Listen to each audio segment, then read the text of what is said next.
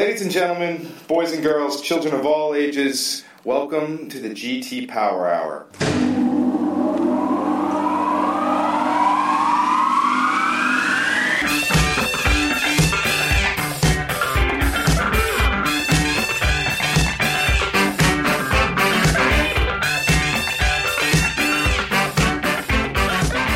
Hello and welcome back, everybody, to our 21st episode. It's early May and in the midst of PJM's annual meeting week, where some significant changes are afoot. 2 board members have reached their maximum allowable tenure on the board, and a third, who is up for re-election, has decided to leave to take a job that would be a conflict of interest. So by the end of the week, we'll have 2 new board members and a vacancy that's expected to be filled by July. Add to that several major disruptions to PJM's market structure caused by orders from the recently refocused FERC we've discussed in previous episodes, and it all adds up to a period of chaotic urgency ahead, which for PJM isn't all that unusual, so perhaps this is just another indication of life getting back to normal. I'm your host, Rory Sweeney, and with me, as always, is a man unfazed by all the chaos, Glenn Thomas. Glenn, Medina Spirit won the Kentucky Derby at 15-1 odds, but the real question is, have you placed any wagers on who the third new board member will be? No, I haven't done that for sure.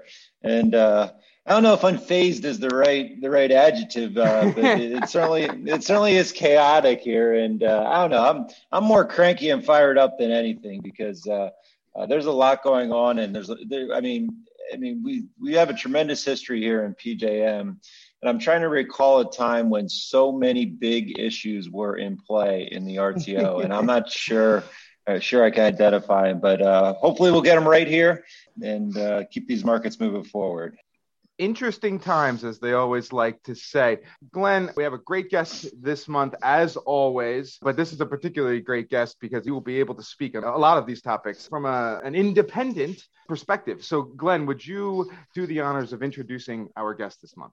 Yeah, absolutely. And it's a true pleasure to welcome back to the GT Power Hour, Joe Bowring, the market monitor for PJM.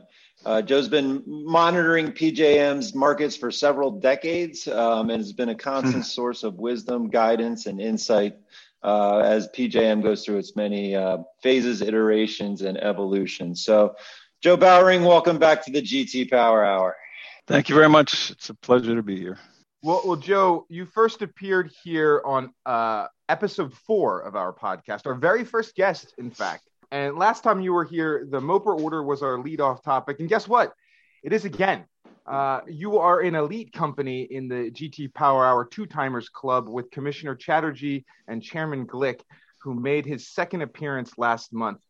We had a great session with him and got into some challenging issues that we thought would be interesting to continue exploring. So here's what we're going to do. We've got 3 clips of comments Chairman Glick made in the last episode, and we want your reaction to each of them. Glenn, as always, feel free to chime in as the mood strikes you. Here we go. Clip 1. I've been frustrated because I think people continuously look at the capacity markets more as a piggy bank than as a way to actually achieve resource adequacy. And I think we need to fix that. One of the things we need to do is figure out a way to fix the energy and ancillary services markets so that we're actually compensating the actual value that either generators or providers of ancillary services provide to the market, as opposed to increasing our emphasis on the capacity markets and essentially paying generators for sitting there and waiting to be needed, as opposed to actually when they actually do provide value to the market. So, Joe, what do you think? Can energy and ancillary services markets be fixed in a way to reduce dependence on capacity markets?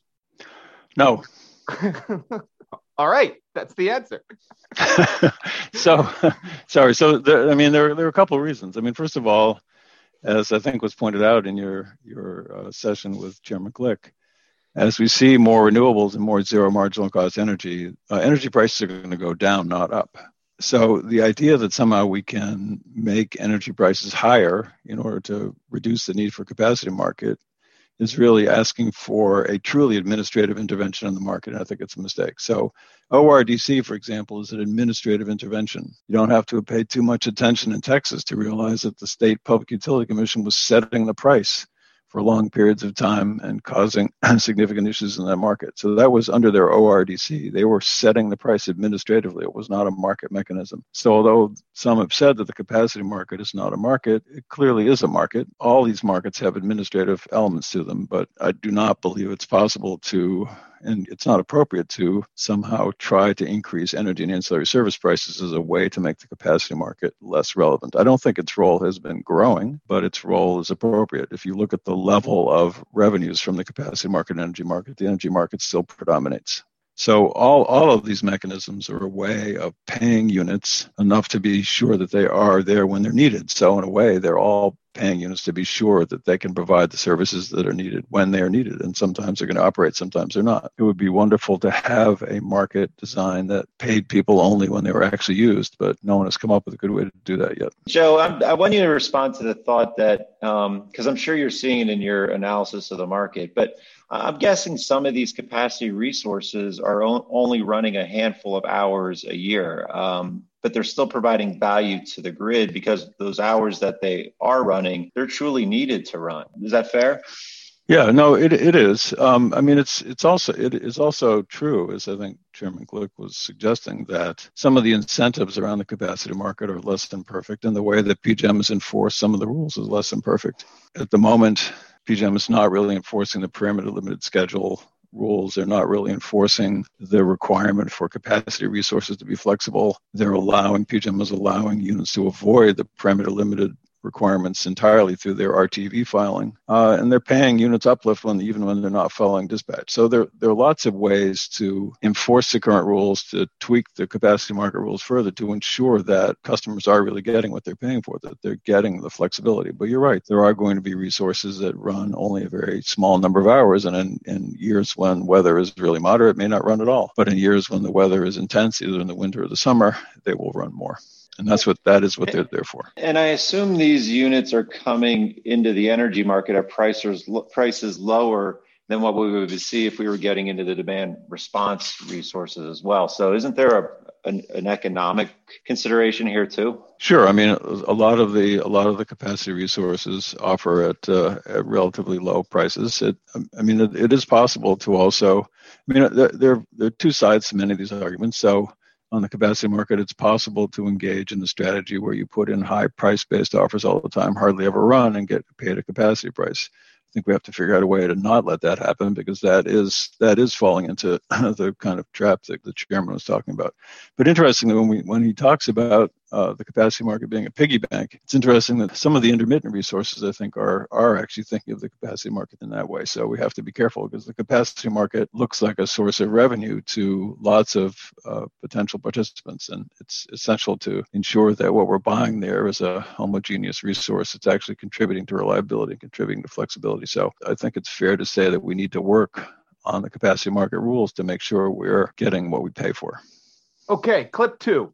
As we rely more on intermittent resources such as wind and solar, we're going to need more flexibility. And there are various ways to incent or, again, compensate that flexibility for the value that the flexibility, assets that provide flexibility, provide the grid. I don't necessarily believe that capacity markets are the best way to do it. Certainly, there's one way to address that. I do think we need to look at our ancillary services and energy markets as well, and figure out a way if those markets need to be fixed as well to address the idea that we may not be providing enough incentives now for flexible resources to stay on the grid. Okay, Joe, so what do you think? Should we be developing a new flexibility product in PJM?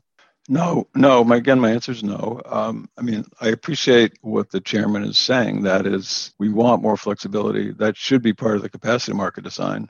But what's interesting is, as you add more intermittents to the capacity market, those intermittents themselves are not very flexible. So there has to be a way to ensure that in the capacity market, we are distinguishing between or among resources and their attributes. So in concept, the capacity market product should be homogeneous, but to the extent it's not, those resources that are more flexible and have the ability to operate 8760 on call should be compensated appropriately. It's certainly true that price signals in the energy market should be continuously reviewed for possible enhancements, but you shouldn't be doing that in an effort to simply shift revenues to energy markets. And I think I've mentioned some of the enhancements. For example, expanding real-time unit commitment would be another way to improve the energy market, to actually have an algorithmic definition of falling dispatch, to clarify the uplift rules, to ensure the use of flexible offer parameters. All those things I think are essential, and it's true that we need to decide on ways to improve flexibility, but simply saying that means a change to the ancillary service market, I don't think is correct. When PJM started talking about CP, PJM,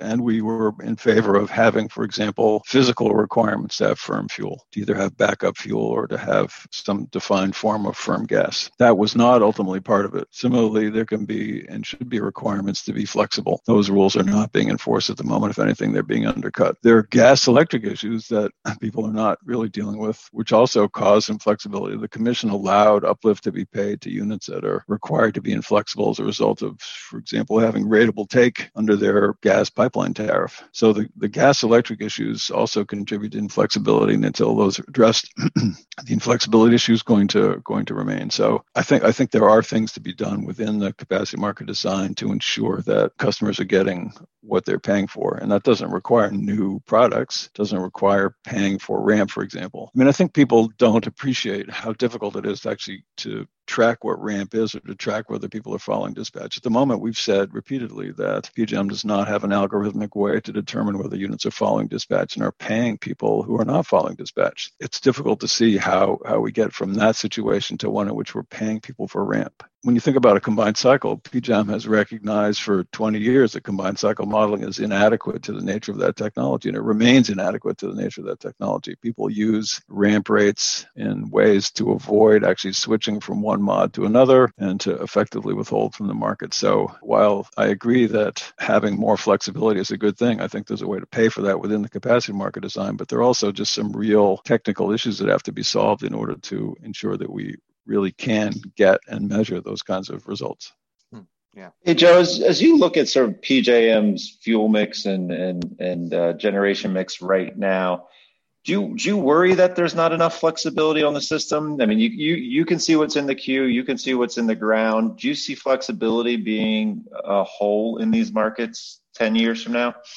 I don't, but a key part of that is there will be physical flexibility. The question is whether the market pays for it, whether the market doesn't pay for its absence, whether the market and the tools allow the units to express their flexibility. Right now, it's very difficult for a combined cycle to be modeled in such a way that it shows the market its full flexibility, and the market can choose among a range of options from combined cycles. So there's been a lot of talk about combined cycle modeling, but it's still unresolved. Combined cycles are immensely flexible pieces of equipment. There are a lot of gas-fired combined cycles. There will continue to be more. I think those will provide the flexibility needed, but having the rules and the technology to be able to take advantage of all that is really the challenge.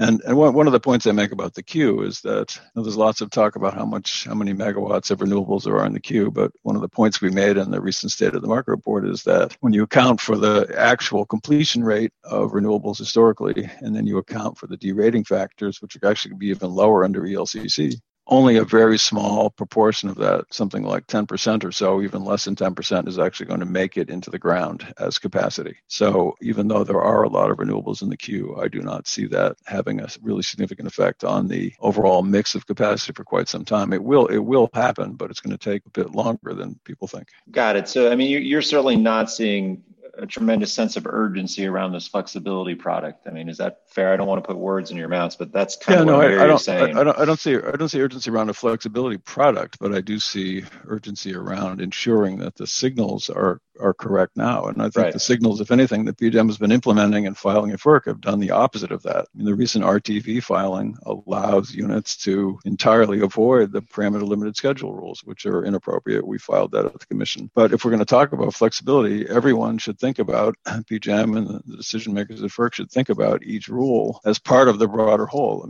One of the key things to remember about all these markets is they're all interconnected. You can't separate one piece from another, and thinking about RTBs or parameter limit schedules separately from the entire complex of issues about the capacity market and the energy market and ancillary service markets is a mistake. You need to think about them all together because anytime you change one of them, it has effects on the others. All right. Clip 3. Which is why, again, I think the preferable option is for PJM and the stakeholders to work on something that they could send to us that we could review under Section 205 of the Federal Power Act. Having said that, I do understand the stakeholder process sometimes gets messy and sometimes gets delayed, and there's not always enough consensus developed for something to be presented to FERC. If that's the case, I do think we have an obligation under the law to step in and act under Section 206 of the Federal Power Act to ensure that the markets are just and reasonable and not unduly discriminatory. And from my perspective, we should be doing that, but only until we know that the PJM stakeholder process won't actually bring something to the Commission. So, Joe, what do you think? Will PJM be able to submit a 205 filing in time? Okay, so I'm a notoriously bad prognosticator about these things, but I would say there's less than a 50% chance that the PJM stakeholders will bring something to the Commission. Remember, there are three possible options. One is PJM members bring something that makes sense to the Commission. Another is PJM members bring something that doesn't make sense to the Commission, see ELCC, for example. And the third is that the Commission decides on its own. So I think there's a better than even chance the Commission will decide this on its own. The Commission's made very clear, I think, or at least the chairman has, how they would rule on MOPR. So unless the PJM stakeholders come up with something very similar to that, I would expect the Commission to act. Sort of on that topic, PJM has proposed largely scrapping the existing MOPR in favor of a good faith presumption that all state actions aren't intended to impact market dynamics, and that PJM will only mitigate such offers after FERC orders it in response to a complaint filed with them. Do you like the direction that PJM is headed with its MOPR reform proposal? So at a high level, I think they're fine.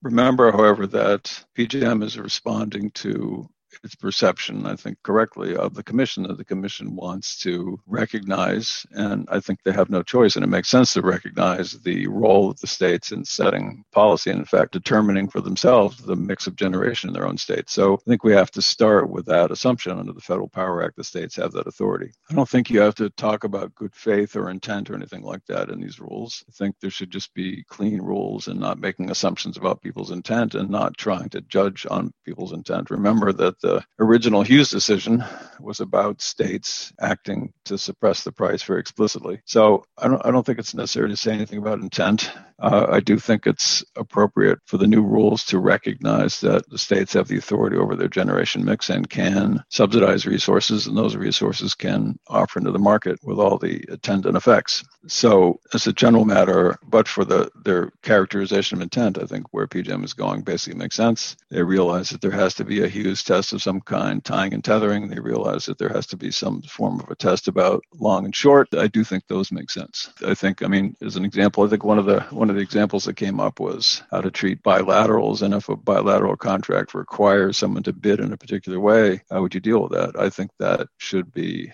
a violation of the rule and be subject to MOPR. So, Joe, following up on that, you mentioned about how subsidized resources should be viewed. How should unsubsidized resources be thinking about a market? Being in a market where basically subsidization of your competitors can basically be allowed without limitation if the PJM proposal goes through. Right. So, again, I don't think of that as so much as a PJM proposal as, for better or worse, the Commission is recognizing that the states have the authority to set their resource mix, that even if the Commission designed a perfect market, the states have the ability to leave the capacity market under FR or even leave PJM. So, and a number of states have made clear they're going to take that seriously. So the Commission's response, which I think is logical, is that given the states have that authority, we have to recognize it. And the unavoidable conclusion is if the states decide to subsidize resources, those will enter into the market. Now, I think it's also essential to be realistic about that. Of course, that will suppress prices. Of course, that will make it more difficult to compete with those resources. I think that renewable resources are largely competitive now, will only become more competitive. And so the need for state subsidies for most renewable resources will diminish very quickly. But those who are investing private capital without a benefit of state subsidies, I do think have reason to be concerned because prices will be lower as a result of state subsidies than it would have been without. But I don't think there's any way to avoid that happening. Okay. So what you're saying is almost investor beware. If you're putting at-risk capital in the PJM markets, you're going to be facing significantly more risk for your investment thesis to be undercut moving forward. I mean, that's what I'm hearing you say. Is that fair? Yeah, I think there is a risk of facing lower prices than would be faced otherwise. I mean, I think for the immediate future, that risk is pretty small.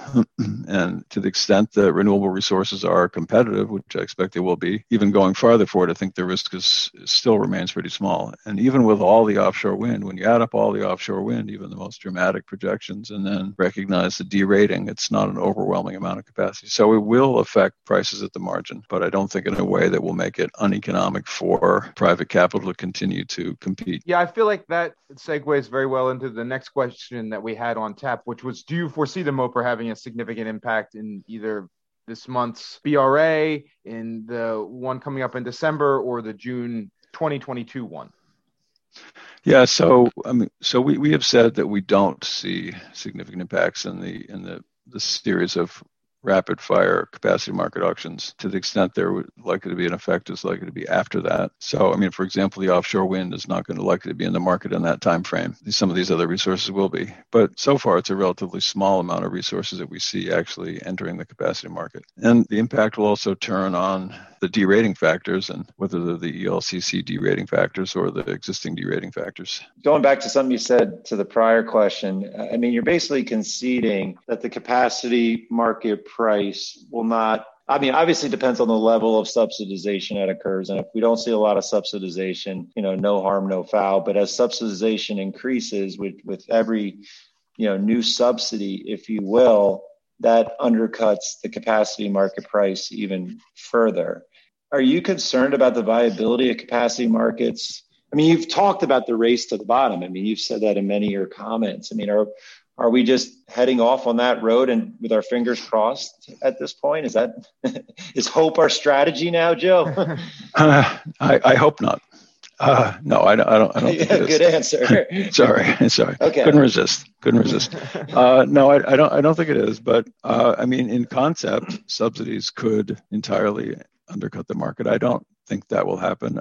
Based on what we know about the economics of renewables, I don't expect it will happen. But there's also an upside to keeping these resources in the market. So ensuring that we continue to have a centrally cleared capacity market with all resources being subject to PJM's reliability tests on a locational basis, that the capacity resources, whatever their sources, have defined contributions to reliability, then PJM continue to manage that reliability, and that all capacity resources have the same performance requirements. So I think it is a benefit to maintain the capacity market with the current type of rules, precisely because it keeps everyone on the same, with the same set of rules, recognizing, of course, what we've been saying, which is that some resources are going to be subsidized and some not. But even given that, it's essential to have a centrally cleared, transparent capacity market with a single set of rules that apply to everybody. And as an example, I mean, bilateral markets simply are not realistic.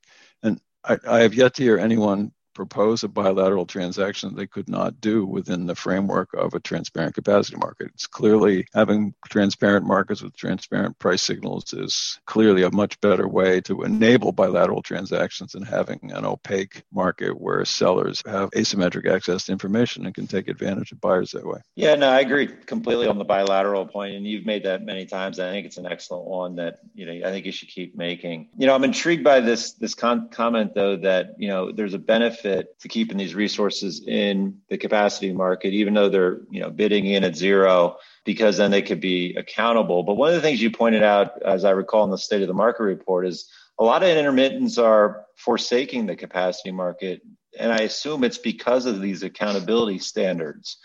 How do you see that tension playing out? So historically, not very many renewables actually wanted to participate in the capacity market, but that seems to be changing somewhat. So we have a combination of renewables and the broader category of intermittents, including batteries. Some of these resource types are looking for revenues, and the capacity market seems like an obvious source of revenue. So I think we will see increased attempts to participate in the capacity market by the broader category of intermittents. I'm not sure if that was answering your question or not. So. Well, maybe I misinterpreted what you said in the State of the Market report, but I thought I heard you saying in there when you looked at the numbers, hey, we have all these intermittents, but only a kind of a fraction of them are participating in the capacity market. And the question is why?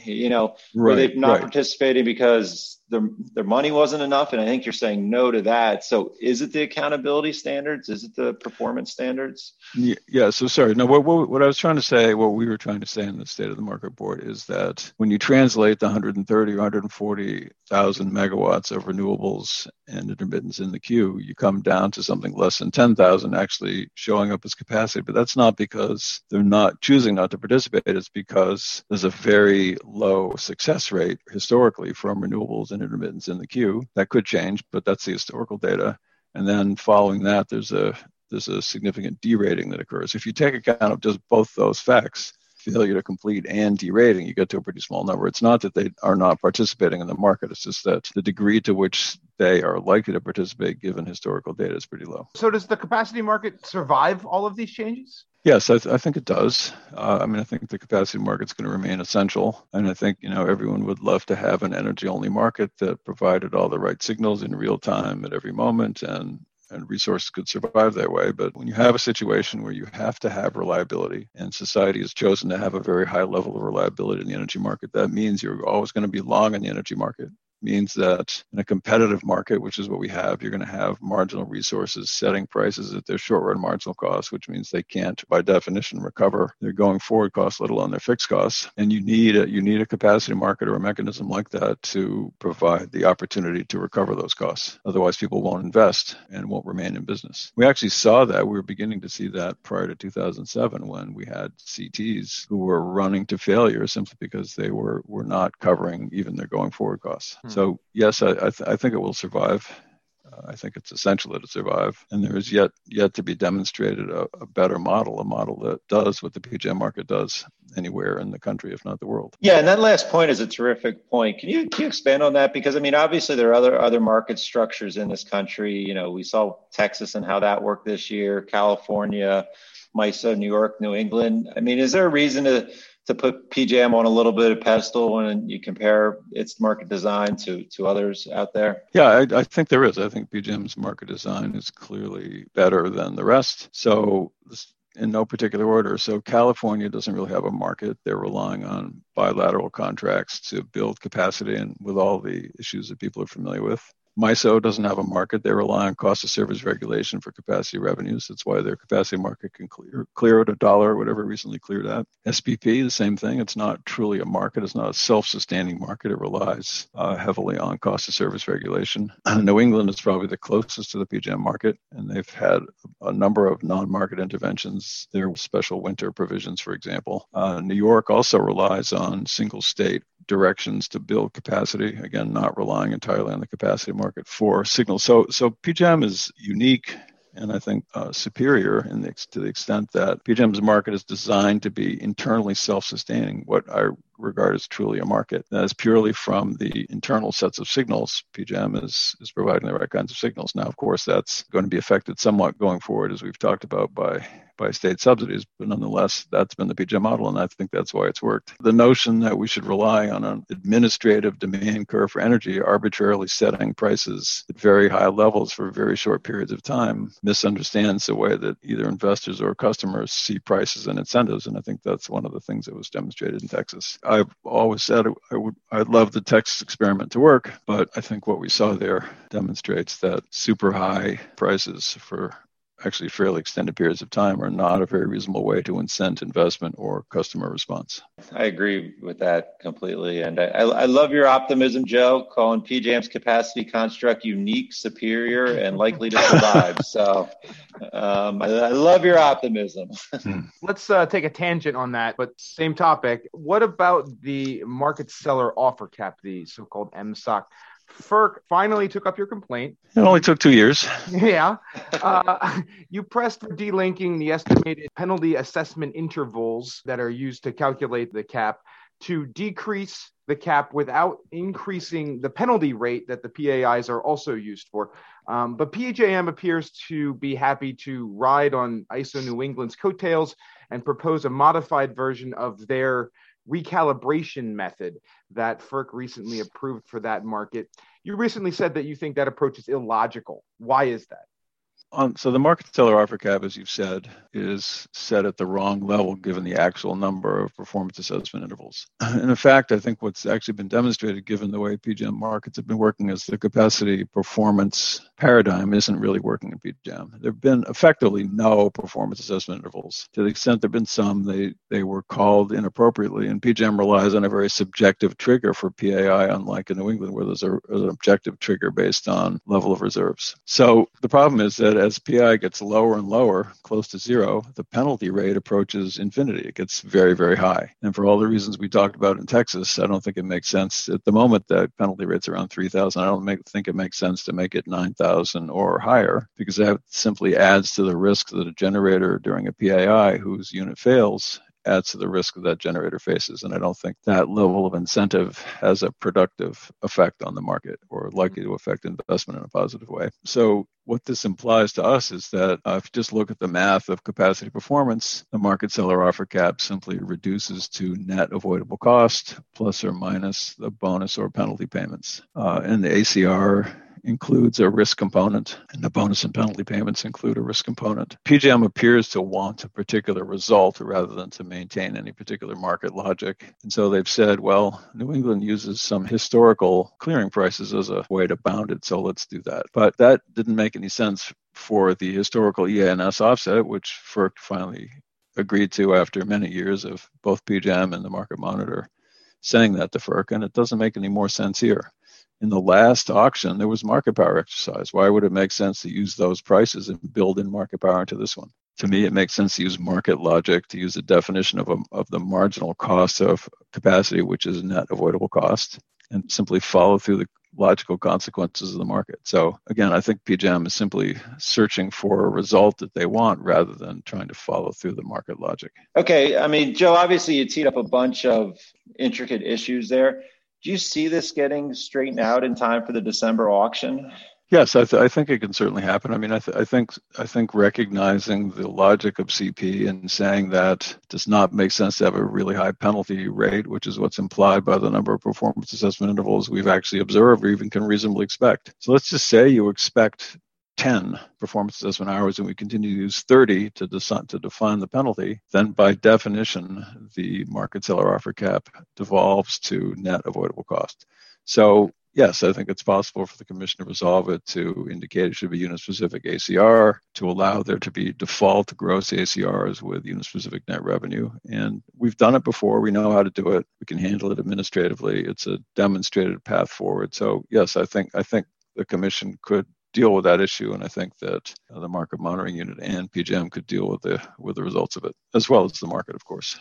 Right, and let's talk about that administrative component for just a minute. I mean, obviously, there's a lot of triggers in advance of an auction. I mean, but when do you think you would need to have this resolved so you can effectively do all these ACRs in advance of that auction? Right. So, I mean, of course, the sooner the better, but sometime over the summer, I would hope by July or August it would be resolved, so we could do that. As I said, so the sooner the better. I mean, the same with all these decisions, MOPR, and market seller offer cap, right? To say the least, yes. Yeah. To say the least. I think the commission has appropriately recognized that the next auction should go forward. But one of the points we made in our market seller offer cap filing is that, and the commission made it in their ordering paragraph in the market seller offer cap order, is that counter to the arguments of a certain organization called P3, that there is no safe harbor, and everyone has to be aware of that. And while I believe that almost all generators have always behaved competitively, and I expect them to, everyone has to be aware that if you intend to exercise market power, that there will be consequences. We have no choice. It's our job and responsibility to file a complaint during the auction should we see that occurring. So full disclosure for any of our listeners who aren't deep into the weeds on everything going on, Glenn is the president of P3, and therefore that's why it was a humorous joke. Did you want to say? And I'll refrain from my defense. Of the safe harbor. Yep. All right. So Joe, recently we saw some action from FERC on the ELCC. They actually rejected PJM's proposal that was put forward by the stakeholders. They were concerned about the transition mechanism. Have you had a chance to take a look at that order, and do you have any reactions to it? Yeah, we've read it, and I liked the last sentence of the first paragraph in which the commission said we reject, I don't remember the exact words, but we reject PJM's filing. So I thought that was the absolutely appropriate action. PJM's filing was a bad market design, would have locked in guaranteed floors for technology classes for 13 years. It would have been anti-innovation. It would have been arbitrarily pro-battery and anti-renewables. So I think for lots of reasons, it was a good decision. If you read the details, a little bit less good. That is, the commission found that much of what PJM had proposed about the details of ELCC were correct, whereas we think they are very clearly not. But the key element of the commission ruling was to reject the so-called transition plan, the long-term lock-in of the floors. And I think that was clearly the most egregious flaw. But now that that's gone, it's time to focus on some of the details about how they actually did it. And I think thinking about things from an ELCC perspective makes sense. It makes sense to try to objectively assess the reliability contributions of all resource types. But PJM has clearly made some exceedingly incorrect assumptions about the way that DR will be used, the way that batteries will be used, and that has the result of reducing the contribution of solar and wind and increasing quite dramatically the contribution of batteries. But it's all based on assumptions. So the short answer is I think it was a good decision, and it rejected the LCC. I'm a little worried about some of the positive things the commission said about the details, but we have a chance now to argue all that in front of the commission, and I think that's a great opportunity. We'll file something, and I appreciate the fact that the commission is thinking carefully and critically about all these issues. One of the things that the commission has done recently with market seller offer cap and this and a whole range of other issues, and even though we don't always agree, frequently don't agree, I'm impressed by how thoughtful the commission's been and how carefully they're doing their analysis. Yeah, usually when those orders come out late on a Friday, it's usually bad news, but this was really refreshing in that, Yes. How many times have you seen that email pop up at like 8:30, 9 o'clock on a Friday night, and you're like, I know. What happened now? I know, exactly. But on this one, it was actually a pleasant surprise. I think you're right, Joe. I think FERC got this one, right. And I also think you're right that the details on this one are so important to get right. This is really, I think, going to be one of the foundations of this capacity construct moving forward, getting these numbers right. And with each year, it's going to get more and more important. So we got to get the details right. And if it takes a little bit more time to do that, so be it. That's okay. Yeah, I totally agree. We asked the commission to order PJM to go back and think about it and go through a process for a year, but we'll see what everyone files and what the commission decides. But it is essential to get the concepts, as you said, the concepts and the numbers right, because this is going to define what the capacity market looks like. It's going to define in a significant way, actually, the impact of the state subsidies. And one of the points I made during the technical conference on MOPR is exactly that. So even given that you have state subsidies, it's critical that those subsidized resources have the appropriate impact on the capacity market and not an outsized one. So to the extent that they're contributing less to the capacity market than their nameplate, which is clearly true, it's essential to get the numbers right. And it's essential to get right the fact that as penetration of intermittents increase, at the margin, their value, their contribution to reliability will decrease. And it's essential to take account of that marginal relationship and not pretend it's an average relationship. Okay, Joe. You know the drill. It's rapid fire time. Comments have been filed in the FERC docket on the MOPR and the capacity market, and there are some zingers. We will read the quote, and we want you to agree or disagree and state why. But we don't want even the slightest hint of bias, so we're not going to tell you ahead of time who said what. So bonus points if you can guess. I might even do dramatic. As you know, I'm willing to disagree with everybody. So. Well, then this might be very rapid fire. I might even do a dramatic reading if the inspiration hits me, but no guarantees. First up, the goal of competition is to provide customers wholesale power at the lowest possible price, but no lower. The PJM markets work. The PJM markets bring customers the benefit of competition. The PJM markets have worked to provide incentives to entry and to retain capacity. I agree. Well, that's good. That's good that you agree because you said that in the filing, Joe. Those are your words. I thought it sounded good. Yeah. The more that I'm reading these, I can hear the person saying them, and I think I know exactly. I can get an image in my mind of who's saying this stuff. So it's getting pretty good. All right, next up. While PJM's capacity construct is not without its challenges, the general framework has worked well to achieve resource adequacy at just and reasonable rates. The Commission should look to build upon the work that has been done to date, as opposed to answering the calls of those who would seek to rip apart its foundation. So I agree. I can't actually guess who that is, but I think there is a temptation whenever there are issues about the capacity market for everyone to try to bring their particular agendas to bear and to try to, as they say, to try to really change the foundation. And I agree it's not necessary or appropriate at this point. All right, Rory, you want to take a guess at who said that since you can vision these whole things? Well, the rip apart its foundation sounds very dramatic. And Glenn, you're a dramatic guy. So I'm wondering if you had a hand in that at all. Wow. Ding, ding, ding. There's a winner. Yes, that was me who said that. So, and thank goodness Joe Bowering agreed. So we're on the same page. I love it. That was risky. That was a risky move on your part. Be playing against your own interests. All right. Third one, Joe. RPM, otherwise known as the reliability pricing model that the capacity market is based on, should act as a residual market for load-serving entity resource procurement and to provide accurate price signals with the expectation that greater reliance will be placed on energy markets. I think we know your answer here. Yeah, I mean, I don't agree. It's not a residual market. It never has been. I'm not quite sure where these assertions come from. I guess because it says base residual auction, somehow people imagine that overrides the actual design. The actual design is everyone must sell their capacity into the market and everyone must buy from it, and that's the only way it works. I don't have an expectation that greater reliance will be placed on energy markets. It will depend on what energy market prices are. All right, very good. That came from the Sierra Club, Sustainable FERC, and NRDC. That was what their argument was on that one.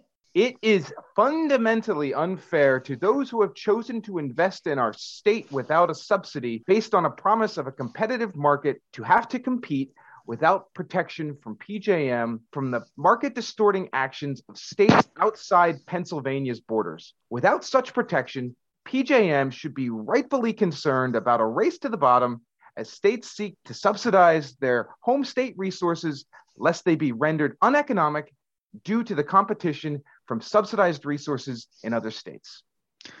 I agree. It's true. The subsidies in other states will affect prices of capacity and the competitiveness of capacity inside Pennsylvania. Yeah, and that one came from Senator Gene Yaw, Pennsylvania, chairman of the Energy and Environmental Resources Committee. So obviously he's concerned about Pennsylvania here. Yeah, no, I agree. The Commission is duty-bound to ensure that buyer-side market power must also be screened for and mitigated in exactly the same manner as supply-side market power. That is, the application of supply-side market power screens and mitigation should be symmetric as much as possible with market power screens and mitigation for buyer-side market power. So as a general matter, I agree, but there are two internally inconsistent screens in that statement. So exactly the same manner is not consistent with as much as possible. So I agree that the Commission should be focusing on buyer-side market power as well as supply-side market power. It's been less pervasive, certainly, but that it is essential that the Commission, market monitors, PJM, focus on and think about and have tests for buyer-side market power as well as supply-side. And would you agree that those tests, it sounds like you would, should be objective and not subjective and not evaluating intent, but there should be some objective criteria on the buy side as well as the supply side? I mean, there are on the supply side right now. Right. So intent-based screens don't really work in my experience. So I agree that it should not be intent-based. It should be as objective as possible. Got it. Perfect. And that came from actually former PJM economist, Dr. Paul Sakevich. You probably could have guessed that one, Joe. I knew it. If a material fraction of resources price their capacity offers relying on the selective receipt of subsidies, then other sellers in PJM's interstate market that do not receive subsidies will receive an artificially suppressed, unjust, and unreasonable rate. Competitive entry will face a significant added barrier. New subsidies will be encouraged, and one state's policy choices could contribute to a crowding out of other competitive resources and resulting policy choices on which other states rely. So I largely agree. I mean, calling it unjust and unreasonable is obviously the commission test, and I'm not sure it fails that test, but it is certainly true that subsidies will depress prices below the competitive level they would otherwise have achieved. That will impose a cost on competitive entry. That will potentially encourage new subsidies, and it will certainly affect other states. Without any question. Yeah, and this is another trick one. This one came from PJM, but in 2018. And I think you hit the nail on the head, Joe, on flagging the unjust and unreasonable rate aspect, because in 2018, they were saying that. So I did not see this in their most recent filing, and I'll leave our listeners to draw whatever conclusions they want from that. All right, Joe, how are things with PJM-IMM relations these days? There's been a little bit of up and downs in the history. Are we in an up or are we in a down right now? What are you talking about? Yes. The PJM-IMM relations, I think, are positive, all good. I would say we have frank and open discussion of views, as they say in diplomatic circles. But PJM is definitely listening to us, and we're listening to them. And while we don't agree on lots of topics, I'm convinced we're making progress, and that PJM is increasingly interested in making decisions based on facts and evidence. So the relations are good. Good. That's great to hear. Okay. All right. So as you both know, I was a reporter in a past life, I suppose. And several years ago, when I was covering a panel discussion on PJM's markets, in which a certain outspoken state regulator, who shall remain nameless for reasons that will become obvious, equated the threat you pose through the MOPR to that of North Korean Supreme Leader Kim Jong-un and his arsenal of nuclear weapons. I'm pretty sure you and the regulator saw me furiously scribbling down notes with the obvious intent of leading my article with that exchange, but you strongly advised me against it, saying something like, if you write that, I'll never answer one of your questions. I never used it, but now I'm wondering, Joe, how real of a threat was that, or were you just joking with me? Yeah, so the comment from the unnamed regulator was obviously pretty off the wall, but knowing the regulator and knowing their style, it was clearly a tongue-in-cheek reference to make clear that from his or her perspective that the MOPR was a really serious issue. So, I mean, the first thing it stands for is clearly states don't always agree with the market monitor. So I think that quote pretty clearly establishes that. But the second point is, obviously I would never threaten that I wouldn't talk to a reporter. I mean, that would be just silly for lots of reasons. But it raises a broader question, which is the market monitor, we never make threats. We don't make threats to anybody. We've been accused of making threats. PJM has accused us of making threats. Others have accused us of making threats. But I think others actually have made threats, but we have never done that. And we would never do that. And in fact, in the liaison committee, when we could still listen in, there were accusations by some market participants that we made threats. There has never been one iota of evidence. We would never do that. Part of the reason that the liaison committee became secret and that did not allow us uniquely to attend or it prevented us from attending is apparently so that certain market participants could continue to complain about us without us there. Now, why anyone wants to complain about us when we're not there so we can't answer, I do not know. But we do not make threats. There's no evidence we've ever made threats, and we wouldn't. It doesn't make any sense. So, no, of course, I didn't make a real threat to you. As you know, I continued talking to you. We're talking right now.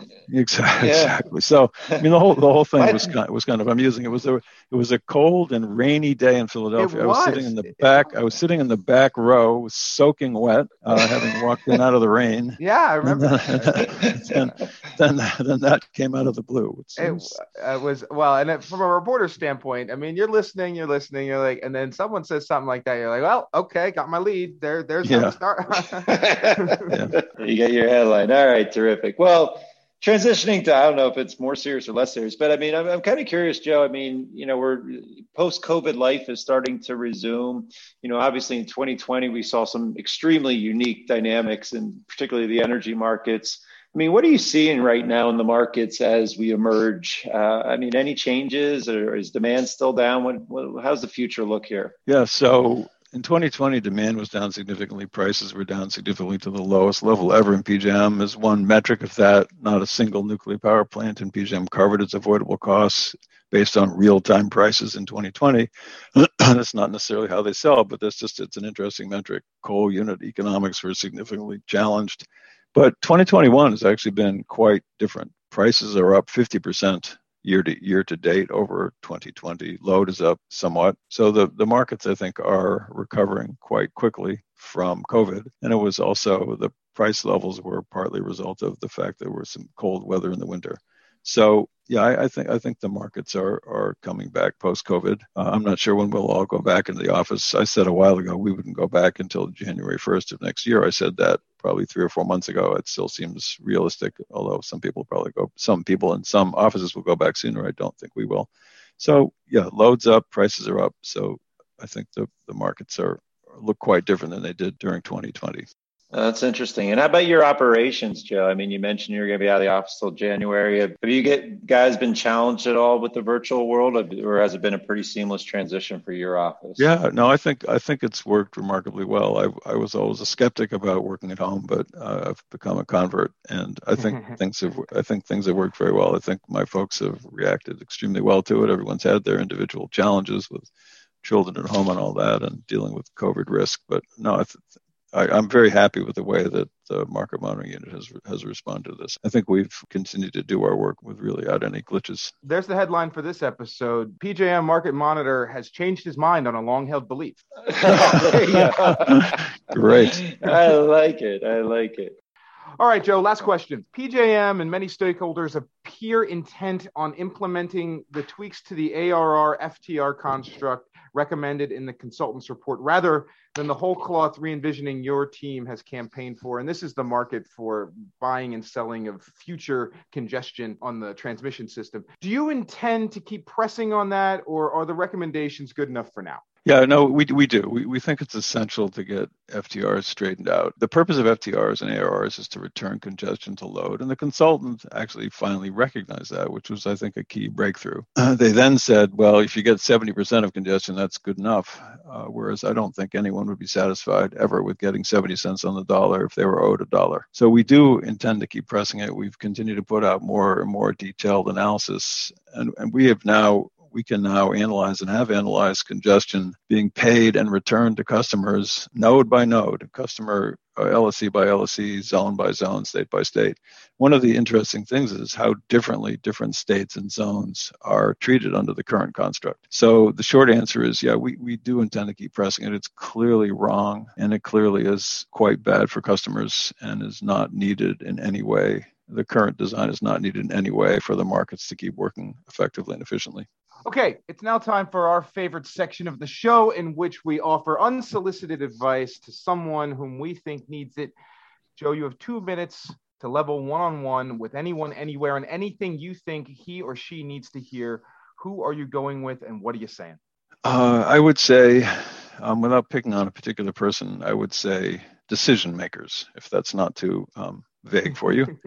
And what I would ask decision makers in the PJM area in particular to rely on market incentives while recognizing that all markets have rules. I would ask them to recognize that transparent competitive markets are the best way to ensure the reliability is purchased at least cost. I would ask them to recognize that there should be no inefficient barriers to entry, but also that there should be no inefficient removal of barriers to entry that reflect real economics. All capacity resources need to contribute to reliability in a comparable way. And last but not least, and I think this has not received anywhere near enough attention in PJM markets, the interaction of the gas pipeline and power side, market side business model, those interactions need to be addressed. There's some very significant disconnects. I think Texas illustrated that. So that's my advice. Thank you. All right. And how about you, Glenn? So last month, my advice was to PJM stakeholders to let FERC know that you care about markets and that you want to see those benefits preserved. This month, I worry that my message from last month needs to be redirected to PJM in addition to FERC. PJM has always aspired to have the most effective and efficient of the market designs in the country, and we heard Joe talk about that earlier in the podcast. While changes have been made to the capacity, energy, and ancillary services markets, some of which were good, some of which were not so good, but all of which were hotly debated. Throughout these debates, there was always a commitment by PJM to markets and their promise. PJM always seemed to care about markets and wanted its market structure to support robust, competitive outcomes. And as I sit here today in May of 2021, I seriously worry that PJM is losing or has even lost its commitment to competitive markets. Why do I say that? Well, after listening to PJM tell stakeholders for 8 months that it was listening, PJM provides its stakeholders with a proposed revision to the minimum offer price rule that sure looks like a massive retreat to its historic commitment to markets. We talked a lot about the MOPR earlier in this podcast. I really don't want to repeat that, and I'm not here to defend the MOPR or say the MOPR is without its challenges. However, based on its initial proposal to the PJM stakeholders, like we discussed earlier, there are a lot of people rightly asking whether PJM still has its commitments to competitive markets or have other priorities taken the place of that commitment to competitive markets. So this month, my advice, Rory, is to PJM and specifically its leadership. Stakeholders are listening, and right now they are hearing that PJM may not have the passion for markets that it once had. If PJM is indeed retreating from its historic support for markets, it needs to be upfront. It needs to let stakeholders know that. It needs to communicate those changes. And we need to build a market structure that looks more like these other RTOs that, as Joe articulated earlier, are less successful than PJM. If not, if PJM still believes in markets and the promise and potential markets hold for consumers, PJM needs to show that in its proposals, and they need to show that in the proposals it puts before stakeholders and before FERC. All right, for my 2 minutes, I'd like to speak with Pennsylvania Department of Transportation Secretary Yasmin Gramian. First things first, I know it wasn't your idea to start the Transform I-76 project, and some of the plans seem like they actually will be improvements. Coordinating and streamlining the flow of traffic into and off of the highway makes a lot of sense. But once I'm there, the point of a highway is to move quickly from where I am to where I want to be, not trudge along so slowly that I know what radio station the guy in the car next to me is listening to. So the plan's first phase of installing variable speed limits based on backups somewhere up the line that I understand is going into effect sometime this month seems really wrong-headed. Now, instead of sitting in stop-dead traffic interspersed by brief periods of exhilarating open road for the 90 minutes it takes to go the 20-some miles from PJM to downtown Philly, a trip that should by all rights take like 30 minutes, we're just going to sit in slightly faster than stop-dead traffic for the whole 90 minutes on an otherwise open road because a sign is saying we can't go the usual speed limit, and you've empowered state troopers to try to enforce that. We've seen comments from law enforcement in other places where they've tried this idea, and it's extremely hard to enforce. So the plan seems ripe for creating more high-tension traffic enforcement situations that we've seen can end tragically. Even if the worst case doesn't happen, I can't tell you how irate I'm going to be when some yahoo from the greater Northeast rides everybody's tail until he can slip through and speed to the next peloton of vehicles ahead while I'm sitting there trying to be good, chugging along whatever silly limit you posted this time. So I would ask that before you set this plan in stone and close the book, you really look hard at the impacts and the new problems it will assuredly create, and get rid of it if, as I suspect, it mostly makes things worse. I hate driving 76, so much so that I have cobbled together a 2-hour multimodal commute to PJM using the local transit system just to avoid driving it. But there are times and locations I have to go where there's really just no other choice. So whatever you do, please, for the love of getting from point A to point B while we're young, don't make it worse. Okay, that's my 2 minutes. Joe, it sounds like you you've driven I-76 a couple of times, huh? Yeah, just a few times, yeah. Well, there's much that we didn't get to today, but we definitely put in a solid session here. Joe, it has once again been a pleasure. Any final thoughts from you? No, I really appreciate the opportunity to talk with you. I think your podcasts are really great and they're informative for everybody. So no, thanks for the invitation. We are definitely looking forward to having you back for your third session. We don't have you on a particular schedule, but pretty much whenever the MOPR pops up, I think is when we bring you back. So we'll have you back for that. Glenn, how about you? Any final thoughts? Yeah, no, I'm kind of curious who's going to win this race to the 5-timers club, whether it's going to be Chatterjee, Bowering, or Glick. I mean, they're neck and neck right now, so we'll have to see how that works out. But thanks so much for joining us, Joe. This is fantastic. It's always fun talking energy markets with you, and your insights are incredibly valuable. So keep up the good work and keep up the conversation. Thanks very much. Yeah, we'll have to see if we can get a frequent buyers discount on all the jackets that we're going to need. I'll start looking into that. Yeah. Anyway, thanks everybody for listening. And until next time, be excellent to each other.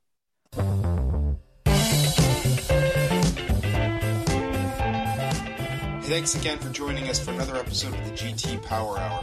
The views expressed on the show represent those of the hosts and not necessarily any GT Power Group client. For more information, please visit www.gtpowergroup.com. That's GTPOWERGROUP.com. Thanks again, and we'll see you next time.